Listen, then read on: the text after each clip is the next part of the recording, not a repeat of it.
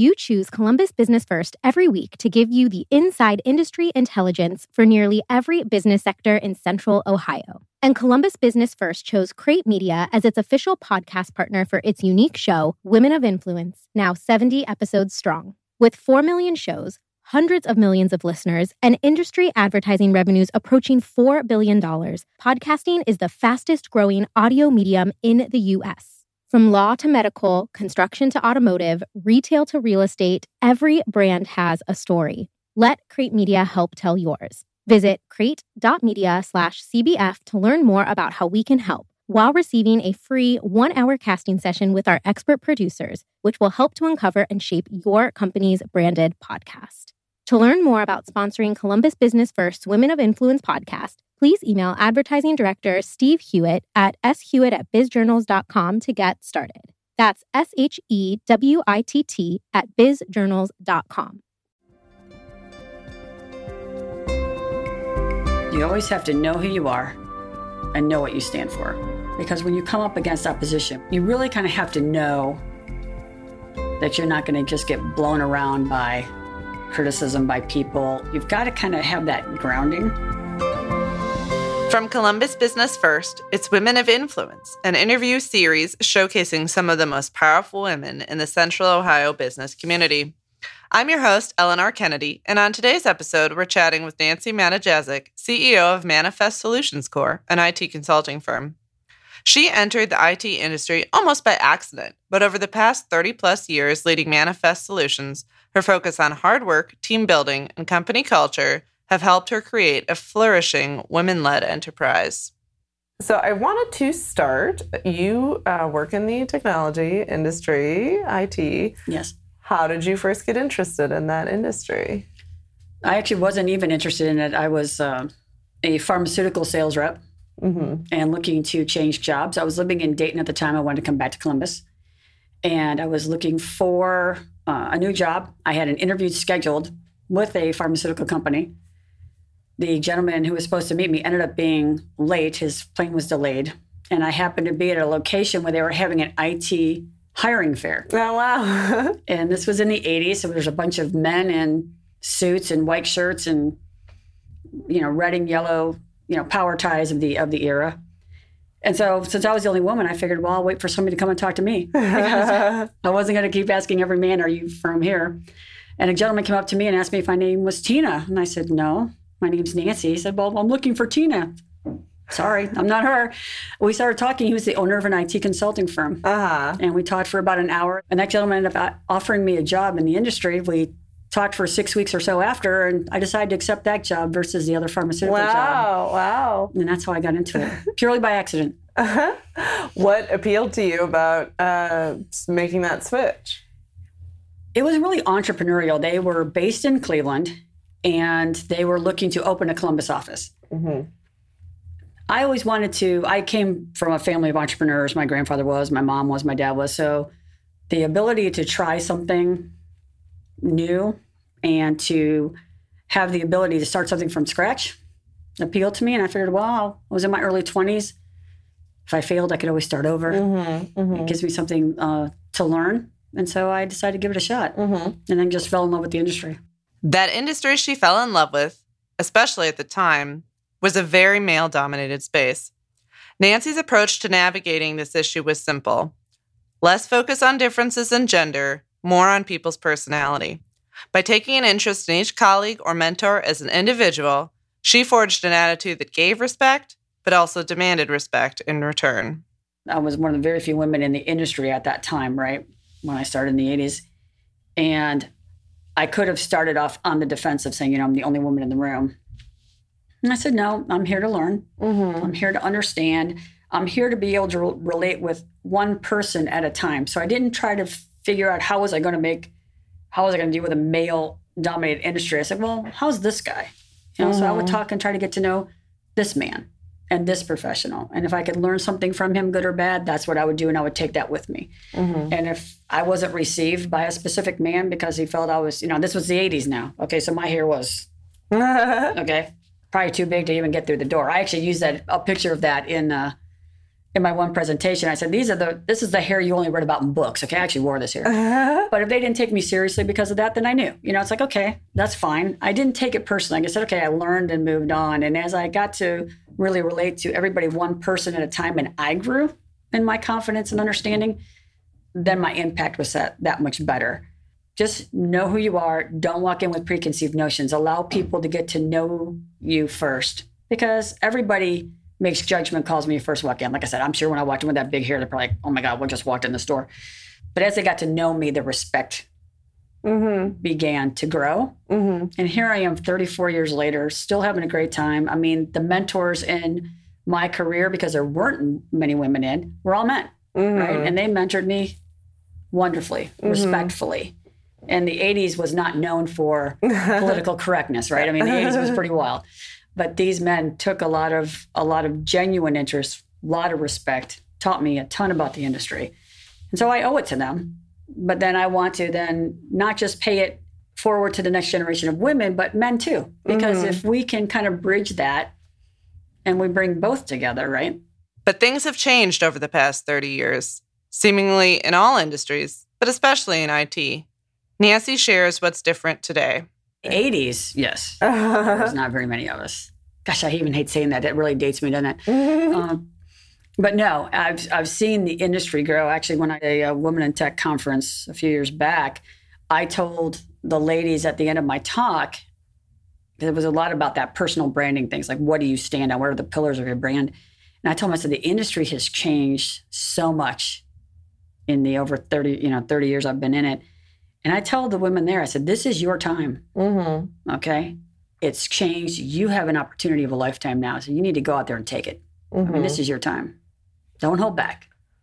Well, I guess just talk a little bit more about that. What do you mean by? Well, you see so many more women, especially in the vendor community, there's a lot more women sales reps, but you're seeing so many more women just coming into technology or into engineering fields. They're getting into that STEM field. And they bring such a different perspective. And it's really interesting to see how these, there were so few women when I first started, but now there's so many that I'm watching their careers grow. And they're really understanding how much impact they can have. And not even because they're women, it's just their mindset. It's a different problem solving. And I think when you're trying to put a team together, you really need the diversity of thought, but the commonness of purpose. Does that make sense? Because if you don't have a commonness of purpose, that's where a lot of conflict comes in. If you can get a team focused on the purpose and the meaning of the work, and they're excited about it, it brings a whole bunch of fun when you've got all these different personalities and different areas of focus. And it's interesting to see, whether it's men or women, the single folks that are just kind of starting their careers. Then you've got the ones with new kids, right? And you see that kind of that balance of that mindset coming in. And then the parents of middle schoolers or teenagers, and then the parents of adult children. You see all this life experience coming into this group. And it's so cool. It's so neat. And I've seen a lot of women. Just kind of a broader pool. Yeah, they really, and they're coming in and they're confident, they're ready to go. And they're bringing a lot to the table. Love it. Manifest Solutions was born out of a bad experience after Nancy lost control of her previous company. Looking for next steps, sage advice from her father led her to start her own business. In between, I had another organization with a partner, and we owned that business together for 4 years, and then we fought over control. He won, I lost, and I started Manifest in my kitchen. Okay. Well, wait, let's sidetrack into that a little bit. What did you learn from the fight with the partner? Any lessons you took away? Yes, I really thought about it, and it really became a very philosophical war between us. And when we split, and I didn't know what I really wanted to do, my dad was very, very, real blunt guy, always was very loving, but he was not one that minced words. And he said, I've heard you for years now through 2 organizations how you would do it differently if it was you. He said, well, now's your time. He said, now you can either, shut up and do it, or, shut up and leave the industry, but it's time to take action. What are you going to do? Because I believe you can do it. It's up to you. Do you believe you can do it? Because now's the time. You're not married. You don't have kids. If you're going to risk it, do it now. So I did. And so coming off of that prior experience with a partnership, how did things start to formulate with your new partner? Yeah, it was very interesting when Chris and I first started working together, and when he was an independent contractor for my firm for many years. We used to chuckle. He said, well, I would never be an employee for a business. I said, that's okay. I'd never have a partner again. So interestingly enough, as the boot camp grew and we saw how special that was, what we learned about each other is that we were very much aligned. I mean, just on all aspects, on how we want to run a business, how we want to treat customers, how we want to treat employees, how we want to treat each other. That alignment was so tight that I said, I'm ready to take the gamble. And he said, so am I. And we worked it out. But yeah, I think that was divine intervention, because I don't think either one of us was ready. But I think once we realized how special that this thing was and the team we were building around it. I mean, it's always great leadership, but you've got to have the right team and the right people around you. And we have a really good team. I mean, just from the recruiters to the administrative staff, to, the consultant support group that we have. I mean, they're all bought in, and we're all really trying to do the right thing for the right reasons. Mm-hmm. This new partnership snowballed into a larger focus on honor, integrity, and faith. I asked Nancy a bit more on how Manifest is doing things differently. It was the culture of it. It was the way I was going to interface with clients. It was the way I was going to interface with employees. The industry had a very kind of bait and switch kind of mentality to it, not very, transparent or forthcoming. I did things like disclose my costs to my clients. They knew how much my costs were, so they knew how I priced what I was doing. That was not heard of in the industry. I was the first one who pretty much started that, which wasn't very popular. It was with the clients, wasn't with my competition. And I told my employees how much I was billing for them. So they knew. And that was not also done. It was just a very forthcoming, transparent organization. It was really based on a lot of philosophy around my 3 pillars of my brand, which is my honor, which was my word is my bond, my integrity, which is I don't make a decision if I feel torn apart by it. I've got to really feel like that's right, body, soul, and spirit with it, And then my faith. I mean, I'm a Christian gal, I'm a praying gal, and that's really what I built the whole foundation of the company on. Nancy places a large focus on employees, training, and recruitment within her firm, which eventually led to their unique idea of a boot camp, a short transitory period for recent college grads to become full-time employees in the IT workforce. So we are an IT consulting firm. So we place different levels of IT professionals on a contract basis with clients. But we also have a unique offering, which is our boot camp, where we raise our own talent with a 6-week program where we bring them on as full-time employees. We train them from college, get them ready to be productive day one. So that's a part of that consulting model. We also do customized training for clients. And then I have an outsourced IT group, which we call virtual IT, where we are the IT departments for owner-operator-based companies. So we do all of their hardware, software, monitoring, security, those types of things. Got it. So what motivated the boot camp model? Because that does sound unusual and feels a little bit like it's a steep upfront investment, at least of time on your end. What's the advantage of it? So the industry took a really big hit in 2008 and 2009. My organization actually from 2008 to 2009 got cut in half from December 31st to February 28th of 2009. So my organization was cut in half. And I was pregnant with my twins at that time. So it was a really entertaining period of owning the business. And we were limping along, really trying to get ourselves back on our feet. And my now partner, Chris Judd, came to me with an idea in 2010 saying, look, I really want to put this boot camp idea together. I've been working on it. But it's one of those things where we don't want the students paying us like a coding school. We want it to be a commitment up front. Are you comfortable with, listening to what I have to say? I said, yes. We looked at it. I thought it was very unique, bringing college grads in through a very, very specific process. Our process is extremely tough to get in. Committing to those salaries for, 6 weeks, then, continuing to customize train them before they go into a client's location. and then even ongoing support in developing an entire career for them. So this wasn't just a training class and throw them into a client. It literally is trying to help these folks navigate their career in IT. I was in, but I didn't know financially how I could do it. So then he came to the table and said, well, I won't take any pay and I'll train the whole 6 weeks. And then that's how we got it started. And then what I did is I paid him back over time for the money he wasn't getting paid when he was training. Yeah. And he was your partner in the business at that point? He was not. He was actually an independent subcontractor for me at that time. And so he was the type that he wasn't salaried. So if he didn't bill, he didn't get paid. Yeah. And he ate 6 weeks of billing. Wow. And I paid him back over time. And then once we got through the first year and the boot camp was up and running, I was able to, we brought other trainers in. Previous boot camp graduates would come and then train the next generation.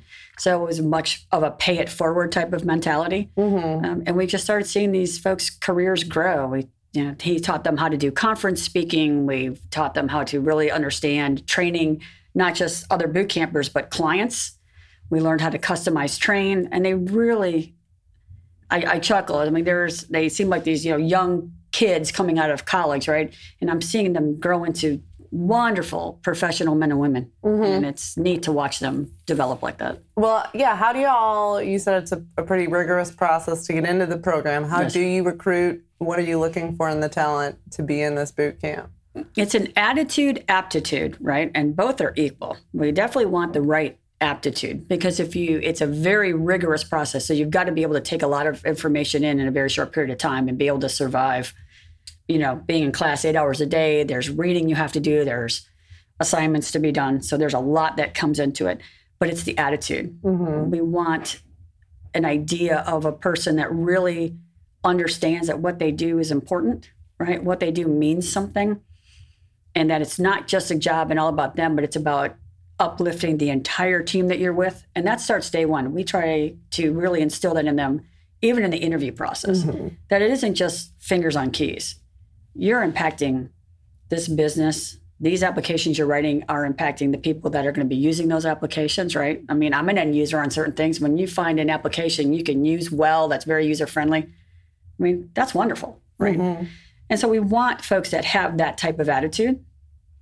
And so when we find that, and we do a lot of different things. We do aptitude testing. Chris does an evaluation of them.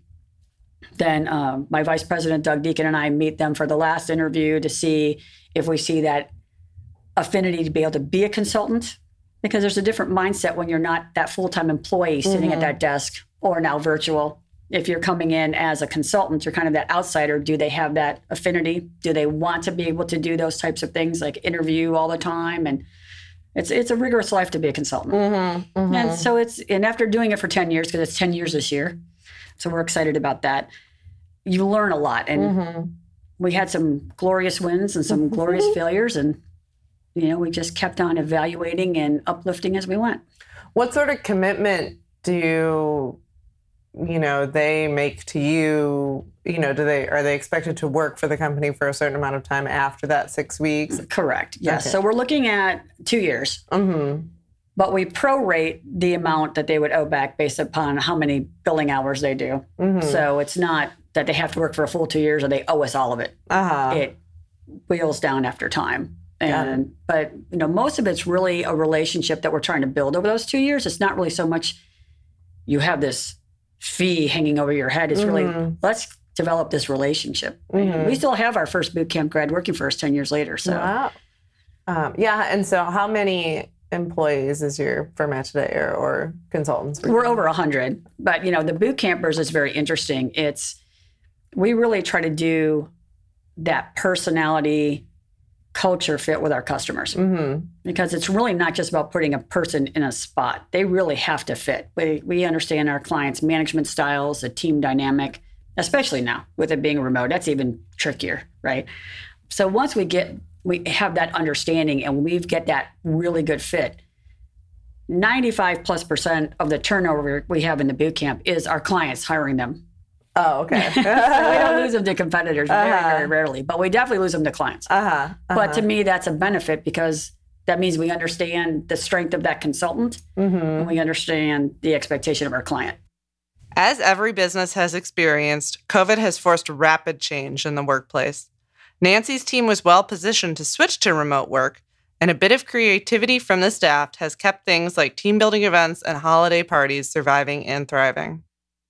We didn't formally close my office. What we said was, look, if you're going to go in, because I had some folks that are like, look, I just need to get out of the house. Yeah. I'm like, if you need to go, then you should go in, just for a change of scenery. Yeah, right? yeah. So I said, please feel free to do that.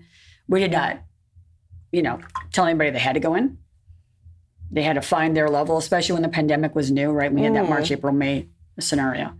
And then as, things went through the summer of 2020, we, let folks kind of hybrid. And then obviously, going into 2021, we've let everybody really find their level. It was based upon they understand, what's going on in the business. They know the expectations of what we need to get done, right? Because work still needs to get done. And we've allowed each one of them to find their balance.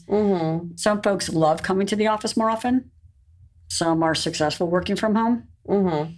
And I liked the deep dive that they each did on their own. And so they didn't really make us manage them very much. It wasn't well, you're not getting it done, so you have to come in. Yeah. We had very, very little of that. It was mostly everybody finding their level. We got together as a team. I still like to get them together face-to-face occasionally because I think there's an energy when you do that you can't get when you're on a screen. So, so we still do those types of things. We were able to do a couple of, employee outings, where we got together and just, for the folks who were comfortable, come and just fellowship together. Do you only, are all of your employees in Central Ohio, or do you hire remotely? Yeah, we do hire remotely. Okay. So we have some, and then we also have some employees that are actually not even physically at clients in the States. So we have some in Texas, some in Tulsa, so we have some all over. So you're some in Indiana. Indiana. People spread.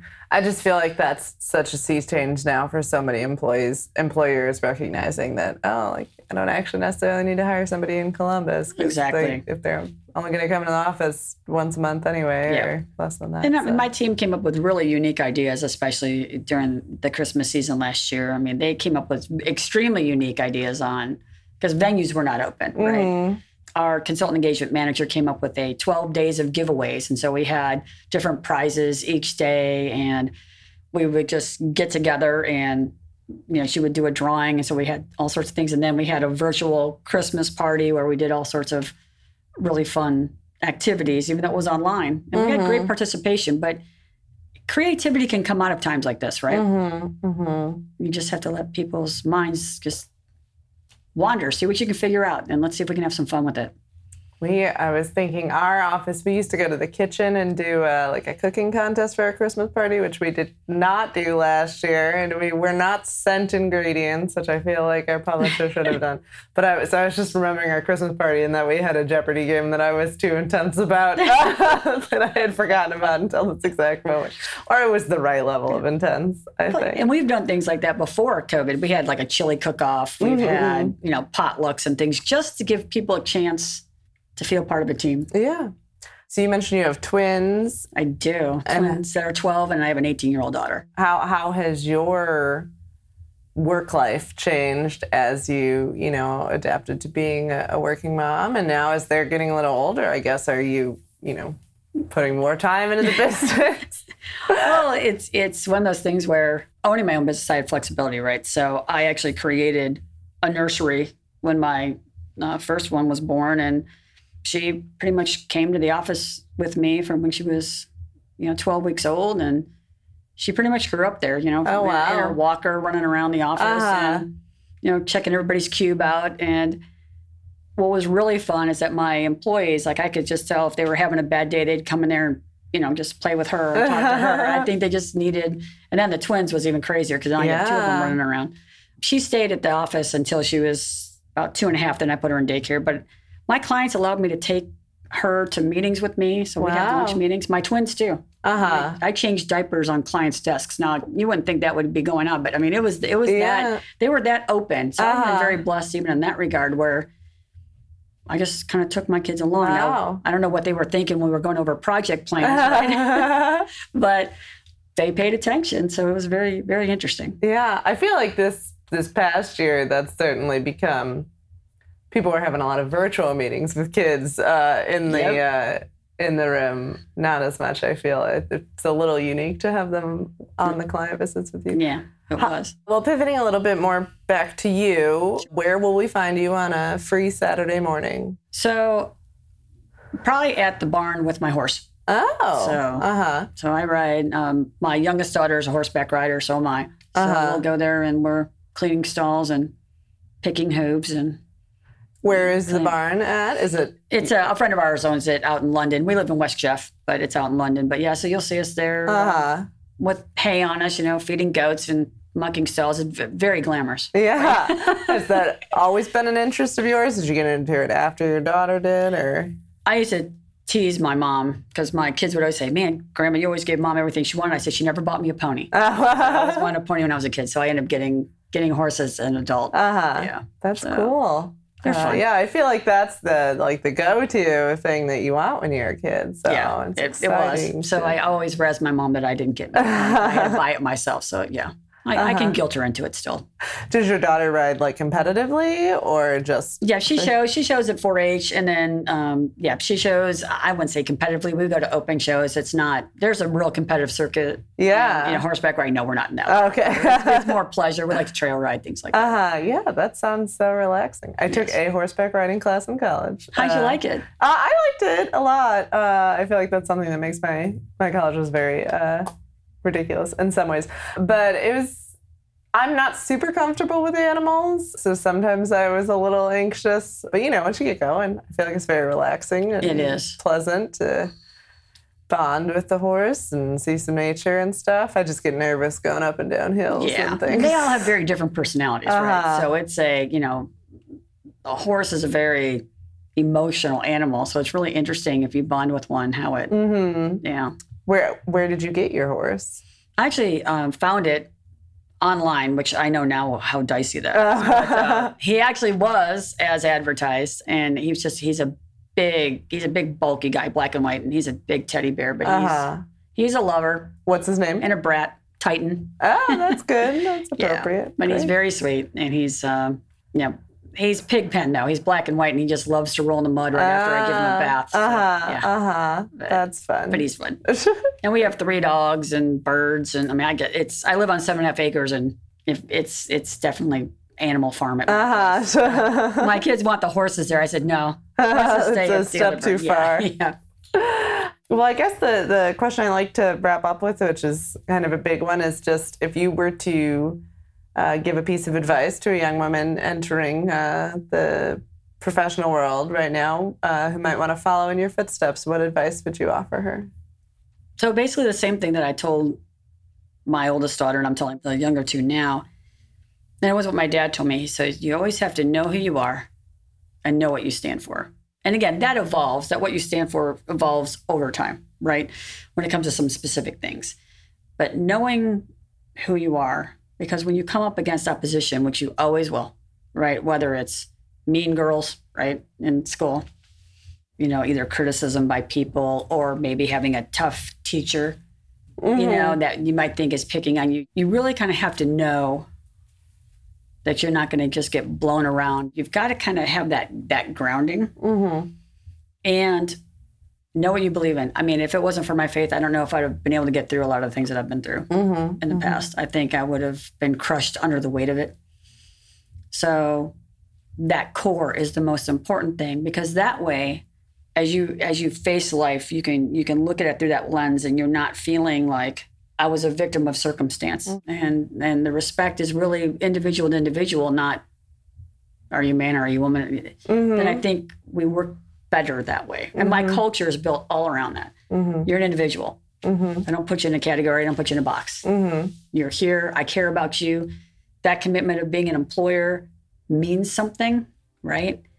You're not just a line item on my balance sheet. You're a person. You believed enough to join. I have a responsibility to make it, worth it, so that you're cared about, and that we want to try to build your career. So that's a big responsibility. Well, it sounds like a great place to work, and I appreciate you sitting down to talk with us a little bit. So thank you so much. Thank you. Really appreciate it. It was fun. And a special thanks to you, our listeners. For new episodes of Women of Influence, be sure to subscribe to the podcast on Apple, Spotify, or wherever you listen to podcasts. I'm Eleanor Kennedy, Assistant Managing Editor of Columbus Business First, and you've been listening to Women of Influence.